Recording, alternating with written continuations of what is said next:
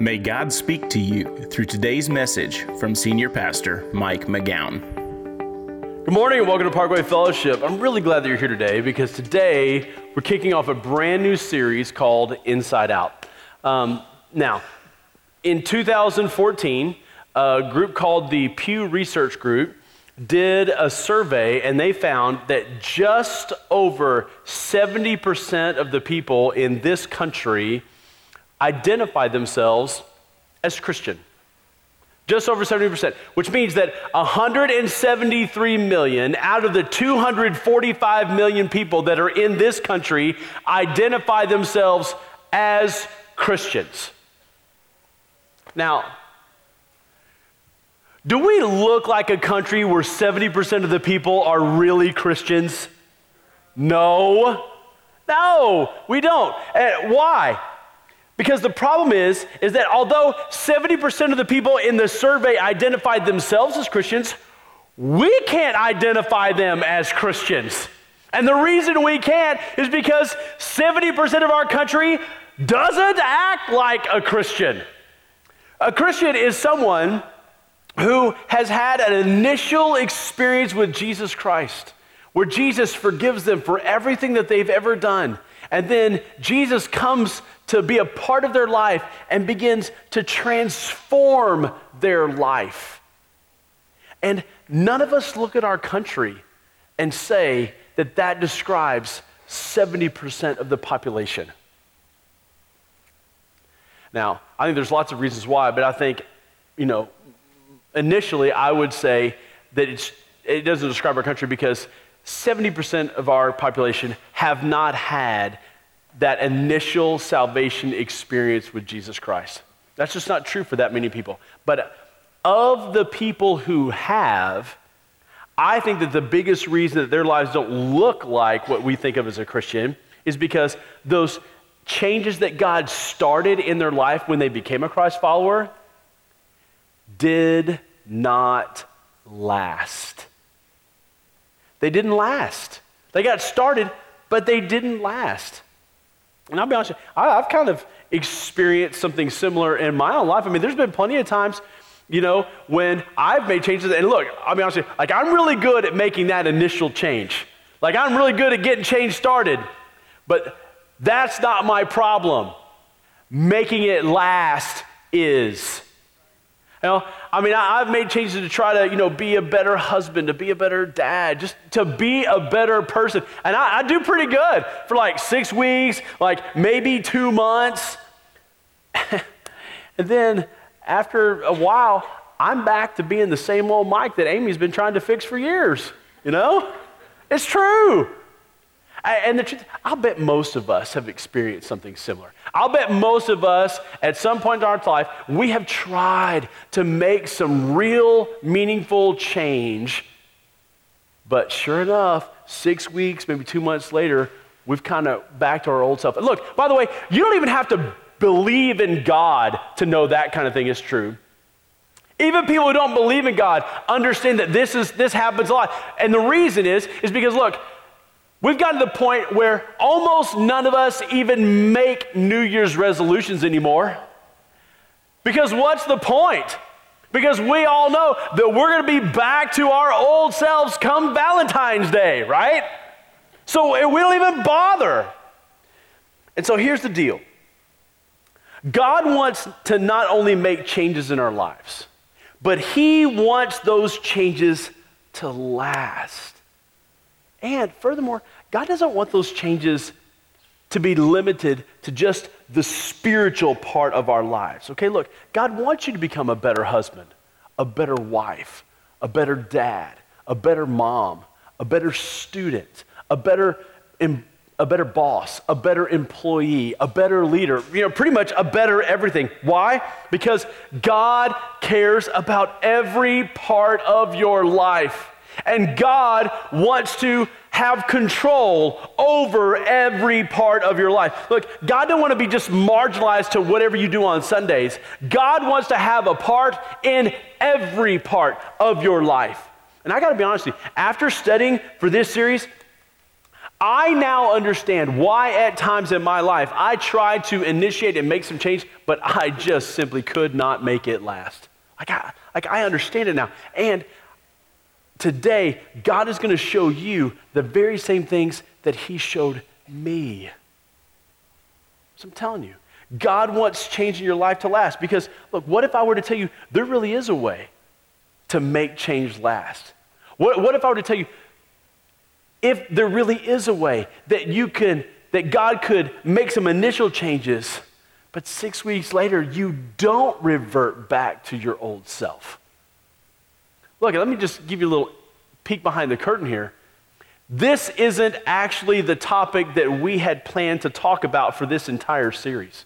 We hadn't planned on talking about this topic at all. We're going to do something completely different for this fall series. But in researching for that other stuff, God opened my mind, and I was able to see this for the very first time. So we jettisoned all that other stuff that we had planned, and we decided that we're going to talk about what God shows us and teaches us about how to make change last. And I'm telling you, I don't think that God would do that if he didn't have something incredible for all of us. And by the way, we're not the only ones who've ever tried to change but couldn't make that change last. In the Bible, there's a group of people that lived in the town of Ephesus that faced the very same struggles that we face.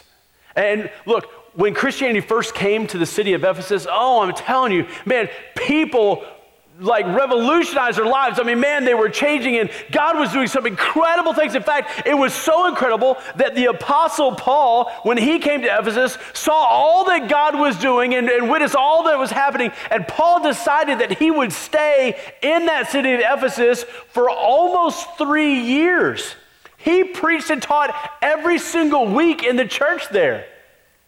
But then, a few years after Paul left, he got word that the people in Ephesus, that many of them had gone back to living like they were in their former lifestyle before they became Christ followers.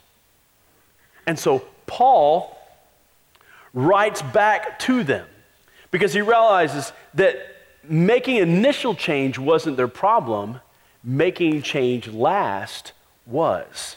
And so he starts off with a pretty stiff warning. Here's what he says. Go ahead and pull out your message notes. Let's read it together. In Ephesians chapter 4, verse 17, the Bible says this. It says, "With the Lord's authority, I say this, live no longer as the Gentiles do." And by the way, when he says the word Gentiles, he just simply means unbelievers. And so what he's saying is don't live like you don't believe. Don't live like you don't believe. And then Paul describes what's going to happen if they don't change for good. He says, "For they are hopelessly confused. Their minds are full of darkness. They wander far from the life God gives because they've closed their minds and hardened their hearts against him. They've got no sense of shame. They live for lustful pleasure and eagerly practice every kind of impurity." Which, by the way, if you're not really sure that you need to change, this is a good reason to listen up. Because look, let's face it. A lot of people in our area, don't really feel like they need to change. Things are good. The career's good. The kids are good. We live in a nice house. Life is good. So, why should I change? I understand that. And Paul understands that too. Which is why Paul decides he's going to give the Ephesians a glimpse of what their life is going to look like if they continue to travel down that road where they don't make lasting change, where they don't change for good. And here's what he says to them in a nutshell. He says, look, if you keep going down this road, eventually at some point, your life is going to be separated from the life that God has for you, the life that God wants for you. And once that happens, then your heart will begin to harden. Your mind will begin to harden against God. And the things that used to really bother you won't really bother you anymore. And a lot of us have kind of experienced that. There's some things in your life that used to really bother you. But you've just kind of become accustomed to them. And so you know what? That kind of stuff just doesn't bother you near as much anymore. And that's because there's a hardening of our hearts and conscience and our minds. And so what he says is that, and if you let that continue, he's telling the Ephesians, you will eventually travel so far down that road that you will be so consumed with your own pleasure and finding your own happiness that you won't even see it anymore. And you will become one of those people that is so self-centered and is so self-absorbed that no one else and nothing else will even matter any longer. That's who you will become. For us, that ought to make us sit up and take notice. And let's perk up a little bit and go, okay, well then what do I need to do to change for good? Well, actually, I'm so glad that you asked. And so let's ask this question. What does God say about how to change for good? Here's the first thing. Here's your first fill-in. The way I think must change before my actions will change. The way I think must change before my actions will change. Paul says that in order to make change last, to change for good, we got to change the way we think. And to make his point, he gives us an illustration. Here's what he says. In Ephesians 4:21, he says, since you've heard about Jesus and have learned the truth that comes from him, throw off your sinful nature. Now I want you to circle the two words, throw off. Circle those. Throw off your old sinful nature and your former way of life, which is corrupted by lust and deception. Instead, let the Spirit renew your thoughts and attitudes. Verse 24, put on your new nature. I want you to circle the words, put on. Put on your new nature, created to be like God, truly righteous and holy. Now, when Paul says to throw off and to put on, he uses the same language that you would use to describe someone that throws off clothing and puts on clothing. That's the imagery that we get there. And so really what Paul says is like, hey, you know what? Your old habits, like your old way of life, that stuff that God doesn't approve on, you know what you need to do? You just need to throw it off. You need to just take those things and just like an old coat, just throw them off. And then what you need to do is the things that God does want you to do, you just need to put those things on. Just like you'd put on a new jacket. Just put on those new habits. Just put on those new ways of doing things, those new way of acting, that new way of talking. Just put that on. Once you do that, like you're good. That's all you need to know. To which you and I look at that and we go, I've already tried that. Like, I don't have any problems like making some initial changes. My problem is making those changes last. So Paul, thank you for your explanation, but that's just a little too simple. That just simply does not work. And Paul would look you and I, he would look us just dead in the eye, and he would say, it does work, and it is that simple. You just missed what I said to you in the middle of these verses. Look at it, verse 23. He says this. He says, instead, and I want you to underline all of verse 23. Instead, let the Spirit renew your thoughts and attitudes. This means that, look, that change will only last if you let God change the way that you think. Look, this is why the change that you tried to make before didn't stick.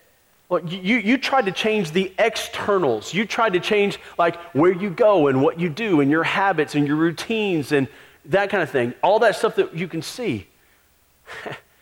And he's like, none of that is going to really change until you let God change the internals. It starts internally, and it starts with the way that you think. I think it's significant that Paul talks about changing the way that you think and not just changing the way how you feel.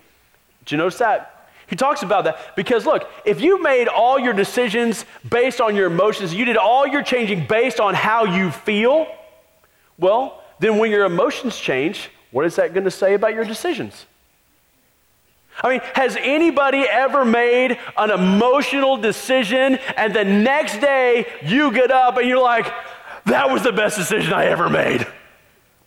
I mean, has anybody ever made an emotional decision, or an impulsive decision, and then look back on it and go, I am so glad I did that?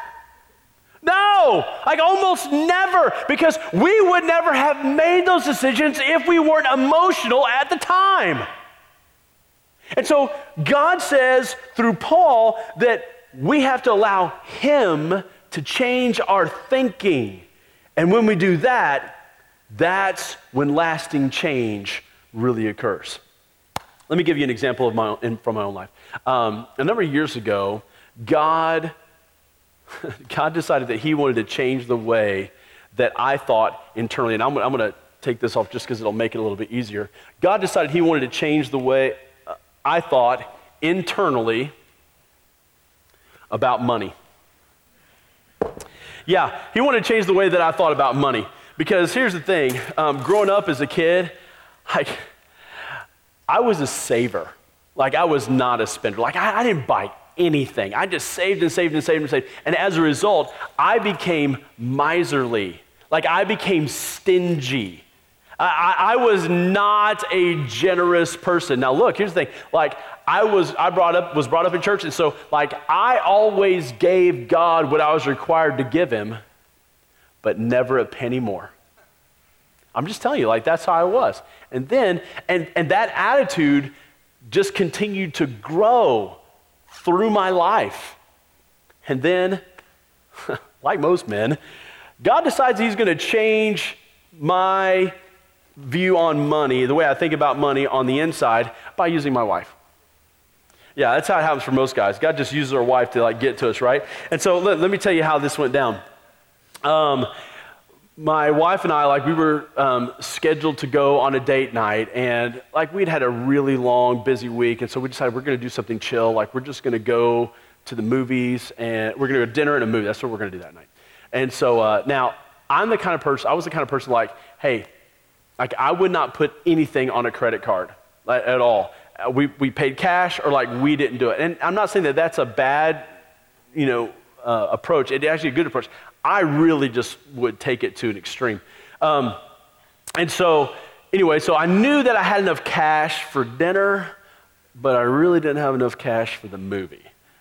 So, we walk up to the movie counter, and the little kid, the little teenage dude behind the glass says, $18, please. So, I reached in my pocket, and I'm not kidding you, I pulled out this gigantic wad of nickels and dimes and pennies, and I just tossed it right in the tray. It was like, kablam! And I said, hey, it's all there. I counted it before I left the house after I robbed the change jar. And this little kid just looks at me like, he just can't believe I just did this. And he looks at the change, and he looks at me, and he just says, just go. Like he doesn't even count it. He's like, just go. And I look back, and Amy's back there. She's got her head in her hands like this, just doing this. And I'm sure she's just praying, oh God, please don't let there be anybody here that we know. This is horrible. And so we get inside, and we get there, and so I was like, hey, let's get in line for some popcorn. She looks at me, I was like, hey, no problem. I got a whole other pocket right here with plenty of change in it. And actually, I don't remember much after that, because that's when she smacked me really hard. So, but God used that experience to initiate some change in my mind and how I thought about money. Because, like, we think about money all the time, don't we? But the problem is, we don't think about it like God thinks about it. And God helped me understand that when God thinks about money, he thinks about money as a tool to be used and not an item to be hoarded. And so God showed me that, that money is a tool to be used to help those that are less fortunate. It's a tool to be used to help build the kingdom of God here on this earth. It's a tool to be used to help us deepen and maintain friendships. It's a tool to be used to help deepen my trust in God, and when I give it away, it helps me become less materialistic. It's a tool to be used to help the church minister to needs in the world and minister to needs in our community. I'm telling you, when God changed all of that in my mind, it changed everything for me. It changed it all because I thought about money a lot. I just never thought about it like God thought about it. And because all those things I cognitively knew, but that's just not how I thought about money. I always just thought about money as like, hey, this is yours, God, and the rest is mine to do whatever I want to. And God had to do a work to change my way of thinking. I'm telling you, like that made all the difference. And see, most of us, we think about money all the time. We just don't think about it the way that God thinks about it. And so therefore, when God comes to us and asks us, get this, to make changes in our life in the area of money, we do okay making some initial changes, but rarely do those changes last because we are approaching the issue from a completely different perspective than God approaches it. And so it's no wonder that we can't maintain that kind of change and change for good because we need God to transform our thinking. And I'm not talking about just about money, really about so many issues in life. And when we do that, that's when we can actually begin to change for good. Now, Paul tells the Ephesians and tells us a second thing. There's a second thing that he says in this passage, and it's number 2. I cannot change, God makes the change. I can't change, God's the one that makes the change. In Ephesians 4:23, the Bible says this, same verse, Ephesians 4:23, it says, instead, let the Spirit renew your thoughts and attitudes. Now, I want you to circle, let the Spirit renew, and then somewhere in the margin, I want you to write the word passive. Write the word passive. The New Testament was written in Greek, and if you were to look at this verb renew in the Greek language, you would realize it's a passive verb. And what that means is that the action is done to you, not by you. It's done to you and not by you.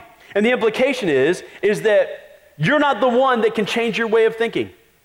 That's something that only God can do. Your role is to not stiff-arm God. Your role is to allow him to change your way of thinking, not fight him. I mean, so really, you need to pray, God, I have tried, and I have failed. I cannot change, so I need you to reshape my way of thinking to the way that you think about this issue, whatever that issue is. See, here's the thing. Like, you can change your outsides. Like, you can do that. You can change, where you go, what you do, what you say. You can change all that kind of thing. But those changes will only be temporary changes until you decide to allow God to change you from the inside, to change your way of thinking. And when you allow him to change you on the inside, then making changes on the outside, it really will. It'll be just as easy as putting on and taking off a piece of clothing. Because you see it the way that God sees it. You think about it the way he thinks about it, okay? And honestly, this is a huge reason why at some point in time in your life, you have to become a Christ follower. Because here's the thing, you will never align your thoughts with God until you align your life with God. You'll never be able to align your thoughts with God unless you align your life with God. And the first step to doing that is asking Jesus Christ to come into your life. See, look, Jesus died on a cross so that he could pay the penalty for all of your sin. And if you would ask him to come into your life, you would ask him to forgive you, and then you ask him to take over. Look, Jesus doesn't come into your life just to make sure that you go to heaven and make you feel better about yourself. He comes into your life to take over your life. And so when you accept him as the Lord of your life or the director of your life, it's at that point that God will begin to realign your thinking with his line of thinking. He will help you realign your life with the life that he's always wanted you to live. So let me ask you, has there ever come a time in your life when you have asked Jesus Christ to come into your life to forgive you and take charge of your life? Because look, Jesus doesn't want to just be a part of your life, and that he's just a part of what you do on Sunday. Jesus wants to have a part in every part of your life, every area of your life. He wants to take over, and so that he transforms your way of thinking, so that he transforms you on the inside, and then that works out into how you live on the outside. So literally, God changes you from the inside out. That's what he's saying here. So please, look, if you've never prayed a prayer to become a Christ follower, maybe you're not even sure if you've ever prayed a prayer to become a Christ follower. There's a sample prayer at the bottom of your message notes. Take a few moments. Pray that prayer right now. Choose to become a Christ follower today. Now, for those of us that have prayed that prayer before, then this asking God to change our thinking, we have to realize that's something that God does in us. And that is what changes our actions. So would you be willing to pray and ask God to transform your way of thinking? Literally, would you be willing to pray, God, please, I've tried, I've failed. Would you please transform my way of thinking on how I think about this? Would you be willing to pray that today? Nothing will change for good until you do.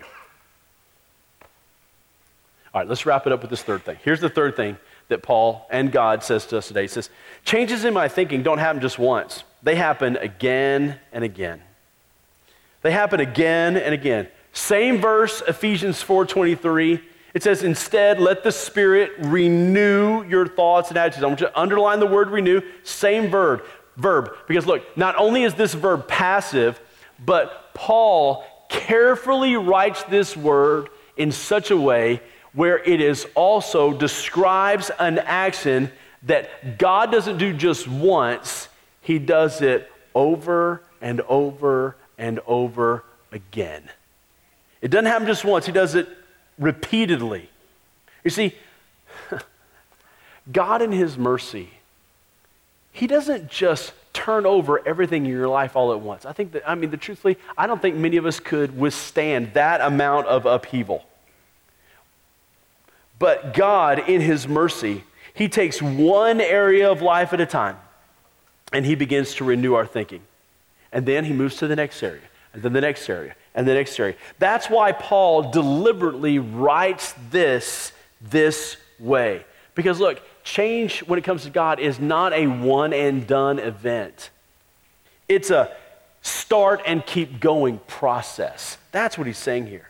So look, God loves you too much to allow you to stay the same. But there's places in our life that we try to keep God at arm's length, because if he were to deal with that, there's too much pain, there's too much embarrassment, or there's too much anger associated with it.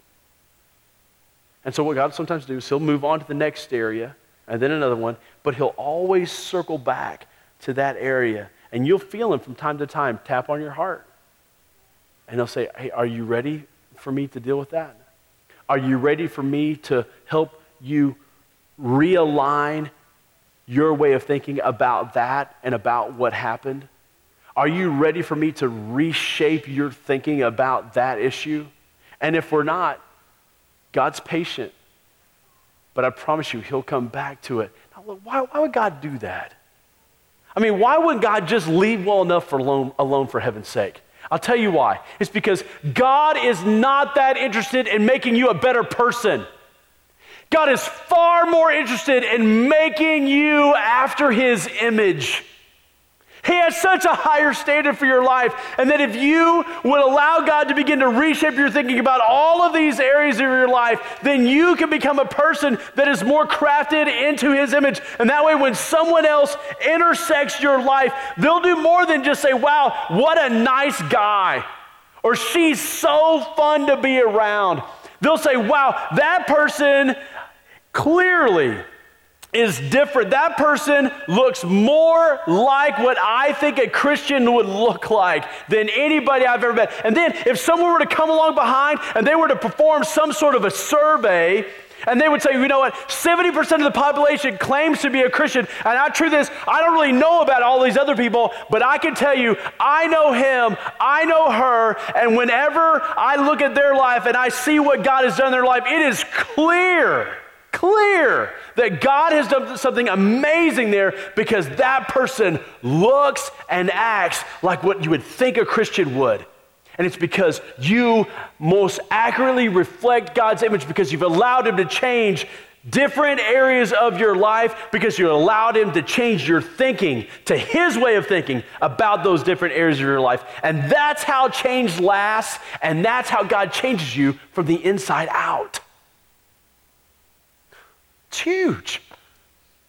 Now, thankfully, in this passage in Ephesians, Paul gives us 5 specific areas of life that God wants to reshape our thinking in. And we're going to talk about those for the next 5 weeks. So we're going to talk about anger, work, our words, forgiveness, and next week, we're going to talk about lies. It's going to be amazing. Make sure that you're here for that. Let's all pray. Bow your heads. Father, I want to say thank you. Thank you, thank you, thank you, God, that you love us way too much to just allow us not to change. But you're not interested in just a temporary change. You're interested in us changing for good. And you've laid out the way, and I want to say thank you, God, just from me, to say thank you for laying out the way that how I can change for good. And I thank you for laying it out for everybody here too. And for those that prayed the prayer to become a Christ follower today for the very first time, that you would start that change and you would let it continue so that that change lasts. And for all the rest of us, I ask that you would help to reshape our thinking about the areas of our life that you've been wanting to change for a long time, and that would start today. I love you. Bring us back next week and ask you to do this all in the great name of Jesus Christ. Amen. Thank you for taking the time to listen to this message. For more information about Parkway Fellowship, find us online at parkwayfellowship.com or facebook.com/Parkway Fellowship. You can also download our mobile app for access to the most recent messages, video content, and much more. It is available both in the Apple App Store and Android's Google Play.